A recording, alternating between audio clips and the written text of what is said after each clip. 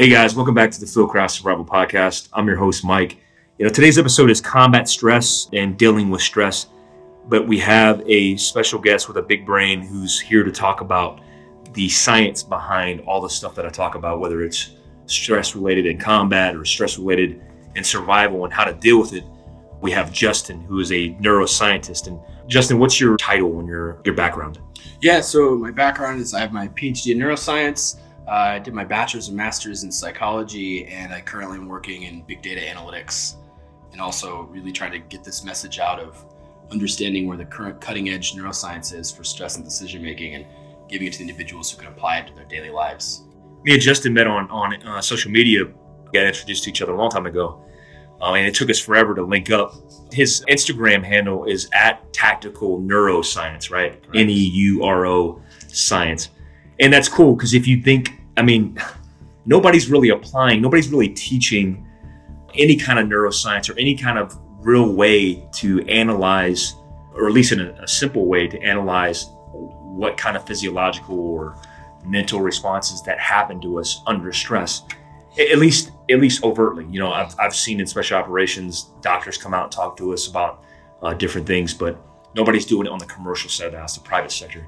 So it's a unique opportunity for us to get some good science on why this stuff happens.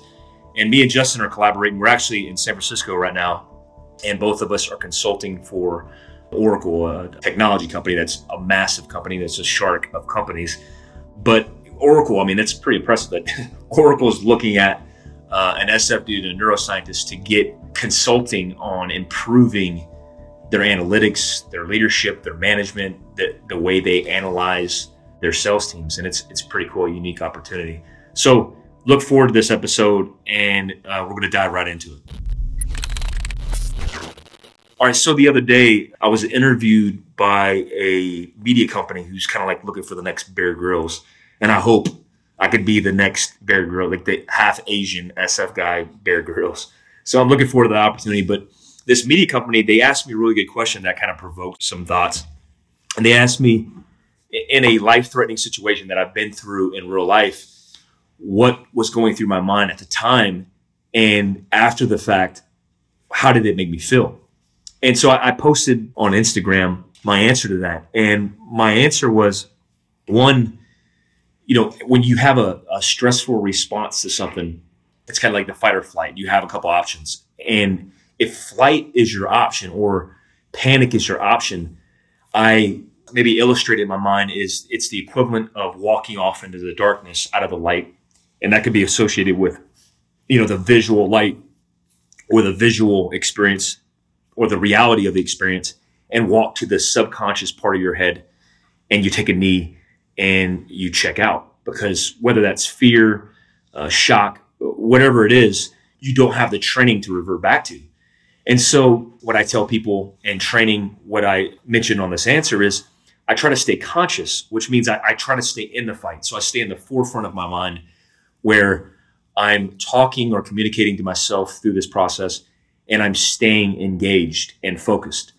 Because if I seize and I freeze, potentially this inaction could debilitate my effort to survive. And another thing that I talked about was how I feel afterwards. And afterwards, I feel like, hey, it's a reset button. It's like hitting the reset button on a video game. You're starting over and you get a new chance. And that new chance builds resiliency, this new willingness to live a fuller life. And it's an awesome experience for people who've had like these life-changing experiences, whether it's a vehicle accident, somebody afflicted with cancer. And, there's got to be science behind this. And is there anything I'm saying that kind of ties back to any kind of scientific notation of it? Absolutely. So one of the fundamental things to think about with stress is there's this really old idea, but it's in psychology known as the Yerkes-Dodson law. And essentially what it is it's just a graph, right? And so you've got your vertical axis and you've got your horizontal axis. And on the vertical axis is your performance, your output, right? And then on the horizontal axis, you've got your stress. In Yerkes-Dodson law, they call it arousal. But for this purposes, we're going to talk about it as stress, right? And so what happens in this graph, there's this beautiful curve. It's a normal distribution curve, if you're familiar with that. But the idea is at the lower left-hand corner of the graph, It's the points are very, very low to the horizontal axis, so it's low. And then the graph increases in the middle, goes up to a peak, and then it kind of comes down over the right-hand side. So you've got this nice sort of inverted U shape. And so as stress increases along the right-hand side of the axis, what you see is a decrease in performance, right? And so that's if you're too stressed out, if you're having an overwhelmingly stressful experience, you're going to have poor performance. It's the exact same on the other side of the graph too, or if you're groggy, you're sleepy, you're checked out, you're not paying attention. Anybody who's ever fallen asleep in a lecture or a talk, you're not stressed enough to stay awake. Your performance is going to be horrible. And so that's the idea, relating it back to experiences where your life or death is involved, is you want to make sure that you're trying to optimize your stress response under those very, very acute moments to perform at the middle part of that curve, and the stress of your performance is as high as it can possibly be. Yeah, and that's interesting because, I try to quantify this in training by looking at heart rates, right? And I know and this is probably based on that curve where when you analyze people's heart rate and you look at like 70% of their maximum heart rate or maximum beats per minute, that there's an optimal beats per minute of performance in a bracket, right? There's a minimum and a maximum. And that in that bracket, if they're beyond that, they start doing stupid stuff. It's indecision, shock, and they make mistakes. But if in that optimal performance, I equate the heart rate to accelerating blood flow to the eyes, to appendages, to the muscles to be able to move faster, shoot more accurate. And I've seen it. I've seen it in shooting competitions. I've seen it in combat, where once you start falling off, I call falling off the map. Once you start falling off the map, inherently you make these mistakes. Now, is one of the things that you mentioned it before. We had a conversation before this podcast about train like you fight, right? That's an adage that we use in special operations. Really, any performance-based industry is doing it. But when you look at quantifying just the heart rate, right, which is a physical response, how do you go about inducing stress, I guess physiologically, right? The combination of mental and physical. How do you do that? Because some people, like, if you physically stress me out and you try to get me in this bracket physically, mentally, it's not going to change me. And so you want to do both, right? You want to do physical and mental stress, not just this physical stress to replicate it. Yep, correct. And again, that goes back to the idea of training like you fight, right? So understanding that even though if you're in really good shape and you can deal with the physical stress, you want to make sure you're pushing yourself mentally and challenging yourself to be able to perform, because you don't know what's going to happen in the real world when the time is now to perform and you need to perform at your optimal level. You want to make sure you've prepared for that and have adjusted your cognitive ability to be able to hit that peak of the curve. Now you told me a good example of the stress hormones or the stress. Is it hormones or chemicals? Yeah, exactly. So there's an axis called the hypothalamus pituitary axis, right? Whoa. Adrenal gland axis, yeah, HPA axis. So it goes from your hypothalamus to your anterior pituitary, then on to through your bloodstream to your adrenal gland, which then produces the cortisol, or an animal's corticosterone, depending on which animals you're talking about. And that is then the kind of downstream effect that you feel, right? So that's what kind of kicks on all these other systems. So one of the things that everybody's experienced. So it starts with cortisol. So the cortisol is one of the downstream effects. So the downstream effect of cortisol is it's what really opens up your energy supplies so that you can fight or flight. Yep. Essentially, right? So, but that goes all the way back up into the brain too, right? So there's portions of your brain that help to control that, to help to regulate that response for the HPA axis. And so one of those areas is called the amygdala, right? So the amygdala, people think about as the fear center of the brain, fear and or anxiety, right?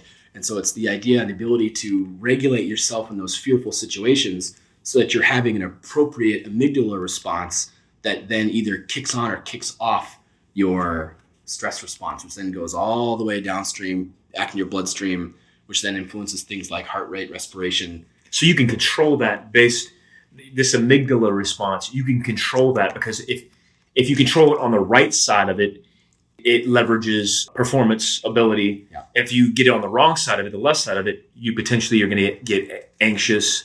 You're going to shit your pants. You're going to start dry heaving. Yeah, so I think from my perspective, both of those things would be on the too stressed. You're too stressed for that, right? So You're having an overwhelming, your amygdala, essentially the neural firings out of your amygdala are going crazy. It's just this massive, overwhelming noise out of your amygdala. And what you want to have is the ability to train yourself to say, I'm stressed right now. To recognize it is one of the first key things to do. Say, hey, hang on, my hands are really sweaty. I'm nervous for this competition, or this is not at all like what I thought it was going to be. How can I adjust it? How can I control it?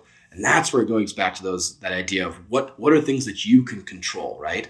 Which kind of rolls into the idea of context. How is the situation? Yeah, and that's an awesome.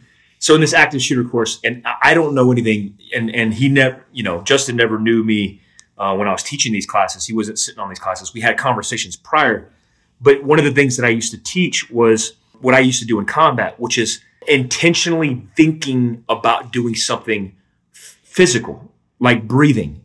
Like I would say to myself, hey, you're getting stressed, you're shallow breathing, get more oxygen. If it was in combat, I was intentionally taking deep breaths. If it was before a shooting competition, they say shoot already, stand by, I'd inhale. If it was a PT test, I'd start hyperventilating to get more oxygen pumped to my brain, pumped to my appendages to perform better. But you have to do physical things, right? Yeah, exactly. And so it's the idea, again, from my perspective, it's the idea of you have to start it by thinking about it, being deliberate and diligent and saying, I know that this potentially is going to happen. Again, it's that idea of situational awareness, right? So that looks like a bad dude. I better make sure I keep an eye on that person and make sure I'm preparing myself for fight or flight. Taking a big, giant breath to relax and then see what is the situation. Oh no, he just is a jerk who's going to walk right by me. Or the opposite of you might be in the fight for your life. But preparing for that both mentally and also physically, right? Through the physiological areas of taking those deep breaths, relaxing, kind of getting yourself warmed up, loosened so that you can shoot appropriately and shoot proficiently under those really stressful situations. Yeah, that's awesome because that leads right into context what you're talking about. And, I quote John Leach, who's a survival psychologist, really one of the only survival psychologists that I've actually paid attention to. He measures through this, not acronym, but through this study where he does 10-80-10, which is a breakdown of the population based on case studies from the last few decades, where he's analyzed people who live and people who die and why they live or die. The 10%, the bottom bracket, die because they just suck. They're just predisposed for whatever reason to having bad luck. They jump off the fourth story of the building when they could have used the stairs. They just do the wrong thing. And then the 80% is that 50-50 where they have the cognitive ability, but they don't have the training. And then the top 10% are the people who have the training. They're consciously thinking about it. They revert back to it and they action their training. Another part of that is having the training and reverting back to that experience. And so we like to use acronyms. In fact, with Oracle, we're going to teach some acronyms to new salespeople. That's top secret classified. But we like to use acronyms because when I teach people in survival to revert back to an acronym, they can keep it very simple and they can go step by step as opposed to scrambling for an answer that they might not have because they don't have the experience in that training methodology. So I use the acronym OPS, which is Observe, Prepare, Survive. And in the context of survival, they go through the acronym and they revert to that training. In the context, right, when you talk about context, what does context mean? Do you have the ability to manipulate that perception of context? Absolutely. So that's one of the really powerful things about being a human being, right, is we have conscious thought that we're aware of.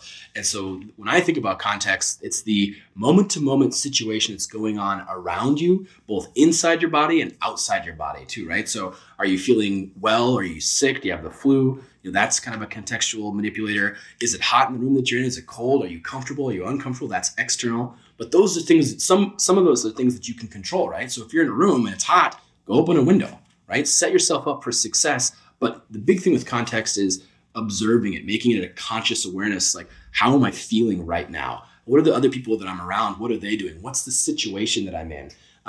One of my favorite examples to use is if you've ever been in a room where somebody's about to get fired, and people say you could cut the air with a knife. You can feel that. You can feel the context in that room because it's emotional and it's heavy and it's present. And there's things you can do to kind of adjust how you're perceived in that environment. Through relaxing and breathing. One of my favorite things with that example is if you don't have to be in that room, get out. It's like, if you don't have to be there for that situation. It's like a flight, right? That's like a passive flight. Heck yeah. I mean, the door's open and you don't need to be there. Preserving life. Exactly. Preserving the situation. Exactly. So that's I think one of the very fundamental things to understand with context is it's the moment to moment situation that you're in, making sure you're taking it all in and processing it, but at the same time too understanding that it's a spectrum from negative all the way to positive. And whenever you have the moment or the ability for the things that you can control, you want to shift that towards the positive side of that spectrum. Well, tell me the example. You had an example of the mail order bride. Oh, yeah. so the example for context, right, is say you're out in the woods, you're picking blueberries. It's a beautiful day. There's some shade around. You're in the forest and you're eating blueberries. It's delicious. And all of a sudden a bear comes out of nowhere and starts attacking you, right? Your stress response you're having in that contextual situation is the exact same physiological response as when you're going to the airport to pick up, as Mike says, your mail order bride. You're excited to meet this person, right? This is going to be a new chapter in life. And you've got sweaty palms, your body's racing with stress hormone, and it's this amazing, fun experience that you're about to have. And so that's the idea where the stress is the same physiologically, but it's the context around the situation which changes your perception of how that situation is going to go. Dude, that's an amazing thing because I never realized that, the endorphins, the chemicals, the cortisol, the adrenaline, all that stuff is the same no matter what. It's the context that changes that. And, we just ran that assessment course in New Orleans. And inshallah, I always say, is if we can get Justin to Northern California, we're going to get him there for that next assessment course that we have on the calendar. It's May 26th. In Brentwood, California. And we're going to have him there as the kind of like the psych neuroscientist on deck to be able to analyze, have conversations with the guys and get some analytics, get some data points for future research. And one of the things on this last assessment course that we went through with me and Kurt and a good buddy of ours, Shane, in New Orleans, is I was teaching them mindset while I was smoking them. And that's something that I've never done before because I've taught it in podcasts, I've taught it in articles and whatever. And then they take that information, they try to apply it, but I've never given them the tools as they're suffering. And what I noticed is, for example, I was having them do the overhead clap, which if anybody's done the overhead clap, it's really simple until it's not, until you're fatigued. And then clapping your hands over your head becomes this huge undertaking and it breaks your body down. Which obviously breaking down your physical body means your mental state is going to start to deteriorate. And so they start feeling sorry for themselves. And I start telling them to go to their happy place, to subconsciously go back into their mind, sit on the couch, observe as a passive observer what's taking place, but to disconnect them from the physical pain that they're experiencing.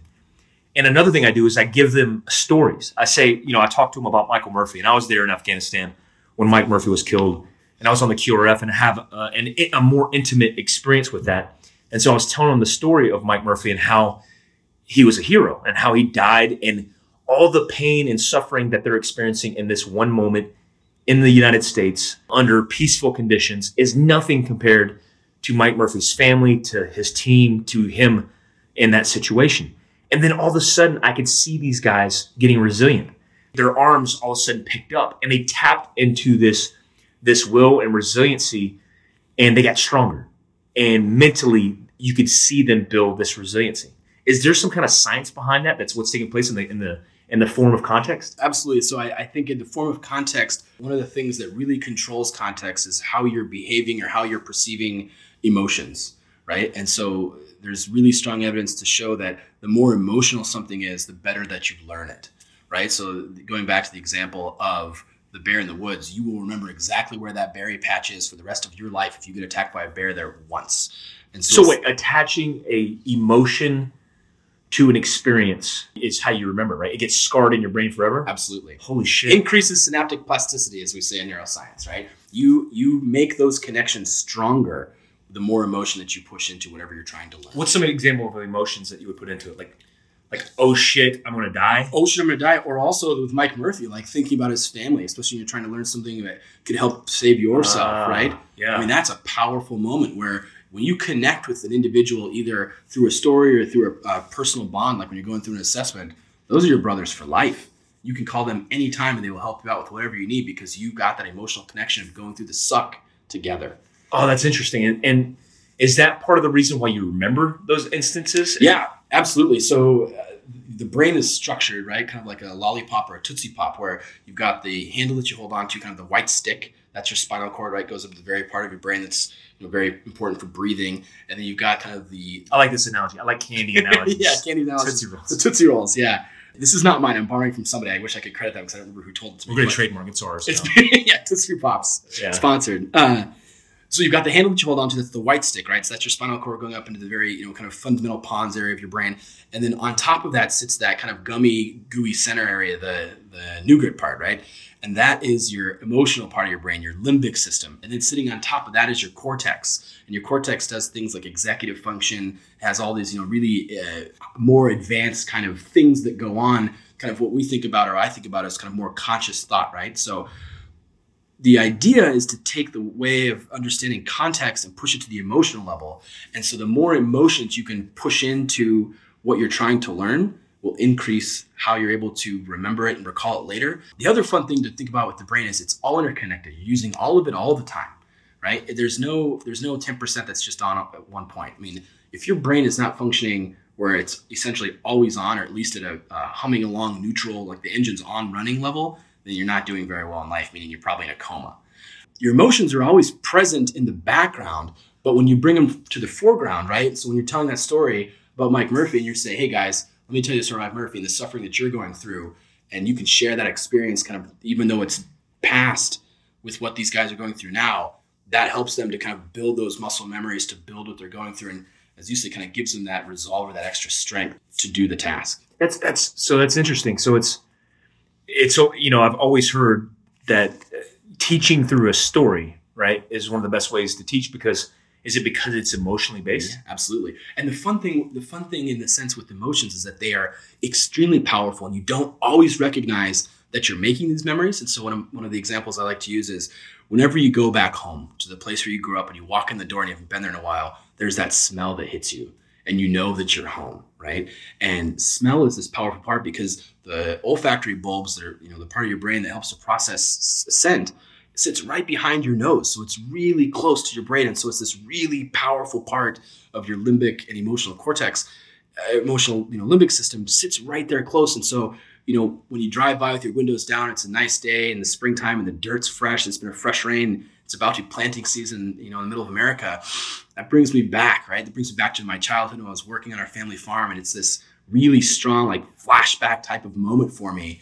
And it's all caused by that smell because it's this limbic system type of memory that's been created. So the goal is to get to the center of that Tootsie Pop. Absolutely. Because once you get to the center of the nougaty part, it's emotionally connected, but it's going through that higher cognitive portion of your brain, but connecting those completely is where you need to be at. Exactly. And let's talk about some things that I've experienced and see what the science is. I remember my first gunfight. It wasn't even a gunfight. It was we got rocketed in Afghanistan by 107 millimeter rockets, which in itself is like one of the scariest experiences in life because a 107 that impacts, I want to say the kill radius is like 100 meters. Wow. So if it impacts and you're within 100 meters, you're going to catch shrapnel that's going to kill you or, you're going to get severely injured. And they started rocketing us. And we identified what's called the poo site. For some reason, poo always comes up in my conversations lately. But this is point of origin poo. Point of origin. And so we identified the poo, and I was the 18 Bravo. So I was in charge of the tactical plan, the base defense plan. And so I got on top of a 50 cal. A Ma Deuce with an M2 Browning machine gun, and I start going to work on this poo site. And after it was all said and done, it wasn't this glamorous thing. I wasn't Audie Murphy. It was a gunfight. After it was done, I remember being in the Tactical Operations Center and communicating to my team sergeant. And then it just occurred to me that I hadn't had ear protection on the entire time, but I wasn't deaf. And I've heard of these things, I've heard it in Grossman's book on killing and on combat, where people have auditory exclusion, where things happen, I guess, physiologically, more physically, to preserve life. And what are some things that happen under stress to preserve life that can be counterproductive in that type of situation? Because I've taught in these active shooter scenarios, like, hey, having auditory exclusion might be cool in a gunfight because you could hear afterwards. But if you're like a ninja trying to creep through an area and you're not able to use your senses, or you have less blood flowing through your hands and you need to use your fingers to be able to manipulate a firearm, that's counterproductive, obviously, to survival. So is there science behind what's happening and what's counterproductive to like our modern day survival? Absolutely. So the other way to think about things is we are products of our past environments, right? So the evolutionary development of where we are today is based on how we were living 10,000 years ago. And so one of my favorite examples is I have a friend who's an orthopedic surgeon. And when somebody comes into the emergency room and they say, I had this horrible experience, my baby fell.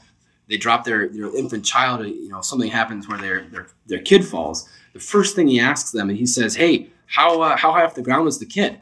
And if the mom or dad says, about waist high or less, he goes, yep, it should be fine. Meaning, evolutionarily, kids, essentially, toddlers, are pliable enough so that if they fall from your hip level down, they bounce right back. So anybody who has kids has had that moment where, like, they hit the ground, they hit the deck, and you think, ooh, that's going to, they're going to be crying, not very happy, and then they pop up and they're still laughing and giggling.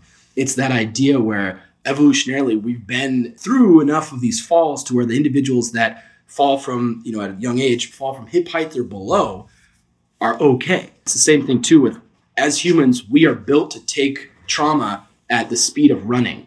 So anything past running speed, when you hit a tree at full speed in a bicycle, we're not built for that kind of trauma. We're built to be running as fast as you can and fly into a tree, and our bones essentially will not break in that kind of situation.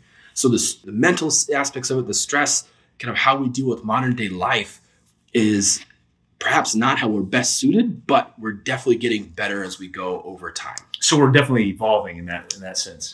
I think so. And we're at a very pinnacle point in history because we have more information, more stimuli coming at us in a different way than we have ever before, right? So many of our relationships are now online and digital. We're no longer sitting around a campfire after a day of hunting with your buddies and telling war stories by the campfire before you go to bed. It's occurred to me that when you're saying that, I was thinking about my 90 foot. I was listening to Tim Ferriss. I'll give Tim Ferriss the credit for this because in his interview on his podcast, he was talking to a former Navy intelligence officer who used to work for Joint Special Operations Command. And he was talking about 90-foot fast ropes, which I've done. And a 90-foot fast rope, if you fall off the rope, you'll die. You start at telephone pole level, we call it, 35 feet. And if you fall, you're full battle rattle, full kit, you're probably going to get severely injured with a statistical higher probability of actually dying. Well, at 90 feet, it's almost guaranteed. You're going to break your neck. Terminal. You're hitting terminal velocity. You're turning up, and you're probably landing on your neck, and you're probably going to get killed. Well, when you go out on a rope and you don't have a lanyard, there's no safety mechanisms. You're committing your body, and you're putting literally your life in your hands. I talk about this in free fall. I talk about this in gunfights. It's almost like you're going through a training sequence that you could almost imagine that you would watch on TV. And as you're watching this take place, you're mechanical. You're just in this mechanical response where you're reacting based off the training that you had. You're repeating this muscle memory, and you are disconnected from this conscious thought of thinking about the bad, because that would impede your ability to survive. If for an instance, you hesitate or you become unclear about your objective or your agenda, you potentially are going to lose focus and make a mistake. So as we evolve, it's almost like I've done this so often that there is no adrenaline. There is no response physiologically. I just do it. And so my body's just coming down a fast rope. And I remember, whether it was past relationships, my mom or whoever saying to me that you're an adrenaline junkie. And it occurred to me, especially in special operations, that I don't really get a lot of adrenaline from combat. People ask me, why do I drink Monsters and chug the hell out of them? Literally, I do it to jack up my heart rate so I can perform better when I'm shooting, when I'm doing these different kind of things, because I've exhausted my adrenal glands and I get nothing from it. I literally have been with friends where we're staged or we're about to hit the X of a terrorist safe house, and we have to jack each other up because it's the new normal. Yeah, it's because we want that performance. Or we're so complacent on an aircraft because it's almost like we're sleeping. every special operations guy I know that goes into a situation like whether it's infilling on an X, like fast roping onto a bad guy's safe house, doing a military freefall jump, driving in a vehicle about to get into a gunfight. Everybody's almost like they're on Benadryl. They're all like shut down. And maybe it's like a training mechanism, but we're all so calm. And I don't know if that's something that we've trained ourselves to do, but it's bizarre to me, man.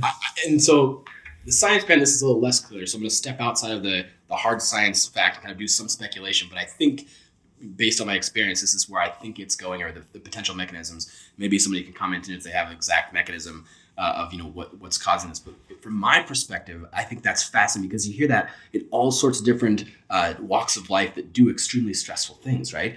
And it's this moment where because you've had the training, because you've done it before, your body knows what it's about to happen, right? And you know consciously, like this, it's about to get real. And I know that my life's gonna be in line. I need to prepare myself. And your body essentially goes into that hyper state of, heart rate accelerated, bullets going both ways kind of moment. And so to do that, you go into this really relaxed kind of just, you could fall asleep in this part, right? So a lot of people talk about when they're on the helicopters and they're heading out and they're going to the X, some people take naps. Take a second, shut down the system, get ready to rock and roll.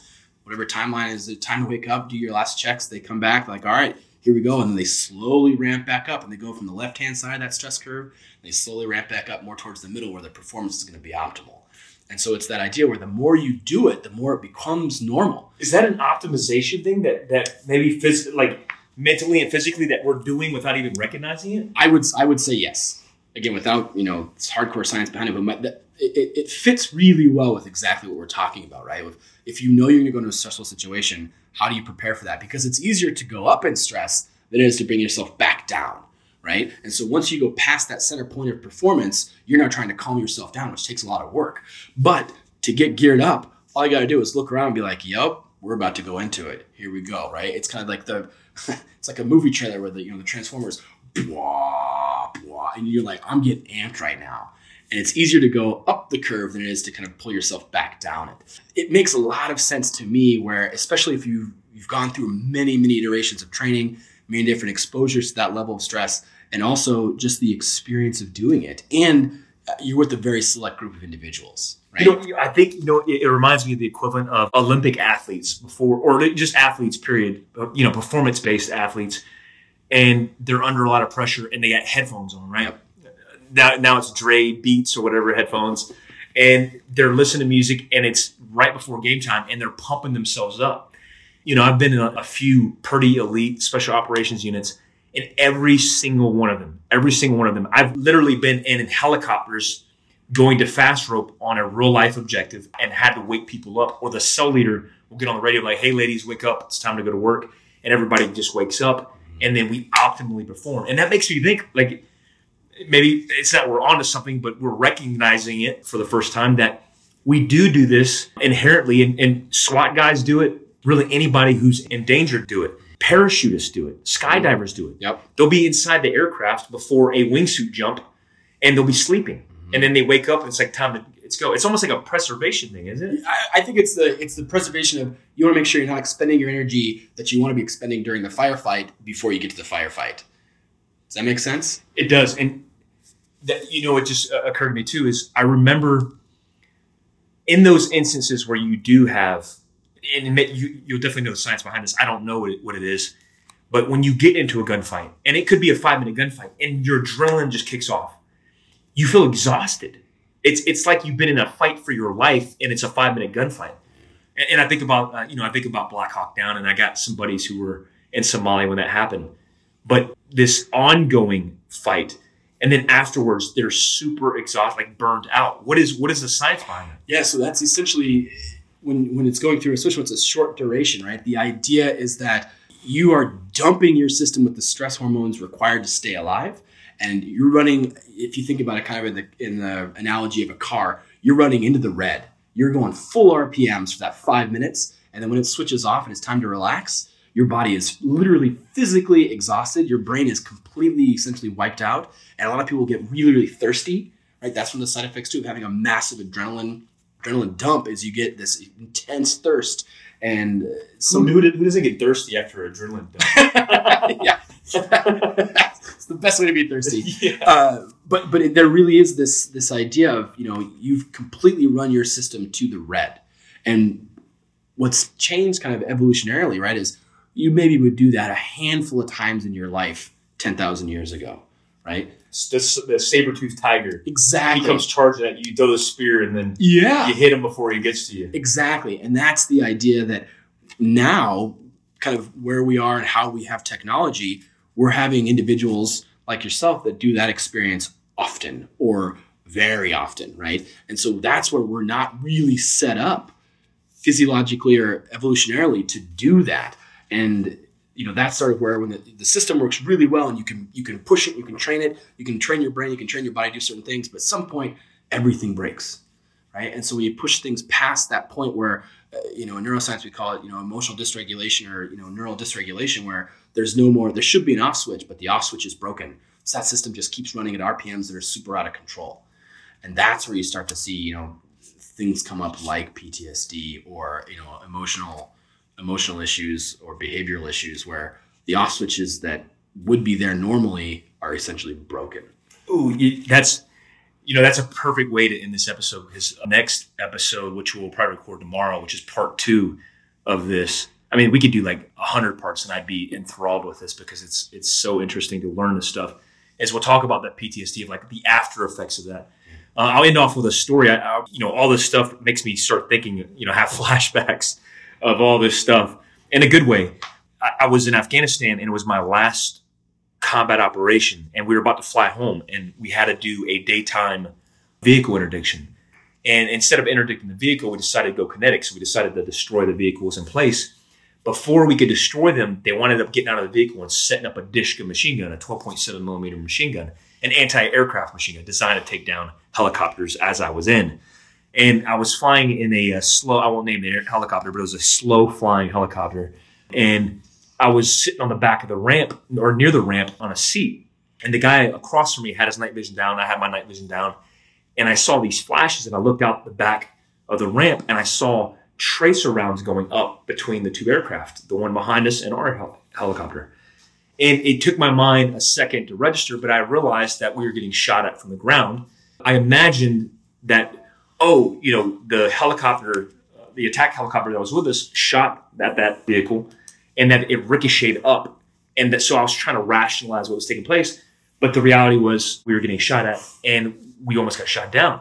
And so as this happened, I remember getting on the radio because the guy across from me was my boss, and he didn't see what happened. And I said to him, hey, we just got shot at with anti-aircraft fire.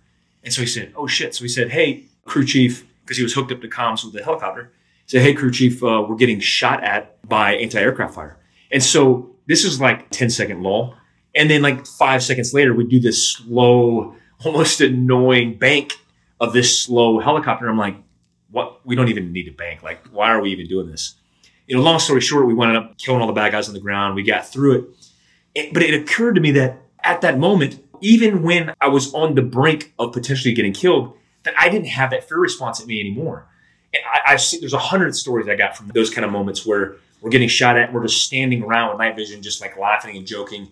And we're not taking what's happening serious. And so we have this huge complacency that's taking place. It's almost like you evolve to be this warrior, this badass, and then you get to the point where it's so comfortable and you're so complacent that you need a reset. You need something dramatic to happen. What is that? What's taking place? Yeah, you've essentially gone to the place where you've trained so that the normal, and you've been exposed to the experience where the normal is putting your life on the line every time. So those, what would be for anybody who's not in that situation, a near-death experience is now your new normal. Is that a receptor? Is there something there like yeah. Abdullah? Yeah. So I wouldn't say it's anything in particular, right? Because there's many systems inside the brain, and they all work in conjunction with one another, right? But it's the idea that context, which should be scary, you've now made so it's not that scary. Your amygdala is not firing as much as it should be, potentially decreases your performance. Ooh, that's crazy. So it's like Pulp Fiction, man. It's just like this weird reverse of things. Benjamin Button. It's Benjamin Button in reverse. This is fascinating stuff, guys. And if you're looking forward to this part 2, you're one and the same, because I'm excited about part 2 already. And we haven't even talked about it, but I know it's going to be awesome, because I'm actually learning a lot about all the things that, I thought were really part of something. I didn't even know what we were doing. We're just kind of doing it and getting through it. Justin, I appreciate you coming on today and taking the time in this hotel room with me. It's opulent gold encrusted hotel room. It's beautiful. It's awesome. Pearl's loving it too. She's loving the rubs. So if you guys want to check out Justin, please check him out on Instagram and Facebook. It's Tactical Neuroscience on Instagram. What's the Facebook handle? Same thing, Tactical Neuroscience. Tactical Neuroscience. Yep. There's going to be some amazing things coming from Justin, coming from Fieldcraft, coming from me in the future about this stuff, because we kind of want to narrow this whole path down to give you guys the tools necessary and understanding, like no shit, what's happening and taking place in your mind and in your body. So you guys can check me out at Fieldcraft Survival and at Soft Survivor on Instagram, on Fieldcraft Survival on Facebook, and check us out on our website at fieldcraftsurvival.com. Justin, you'll say goodbye. You got anything to say? Parting words? Thank you very much for the opportunity. This is amazing, and it's exciting to be able to push this information out to those individuals who can utilize it to improve their lives. Awesome, man. We'll see you guys in part 2. Until next time, stay alert, stay alive.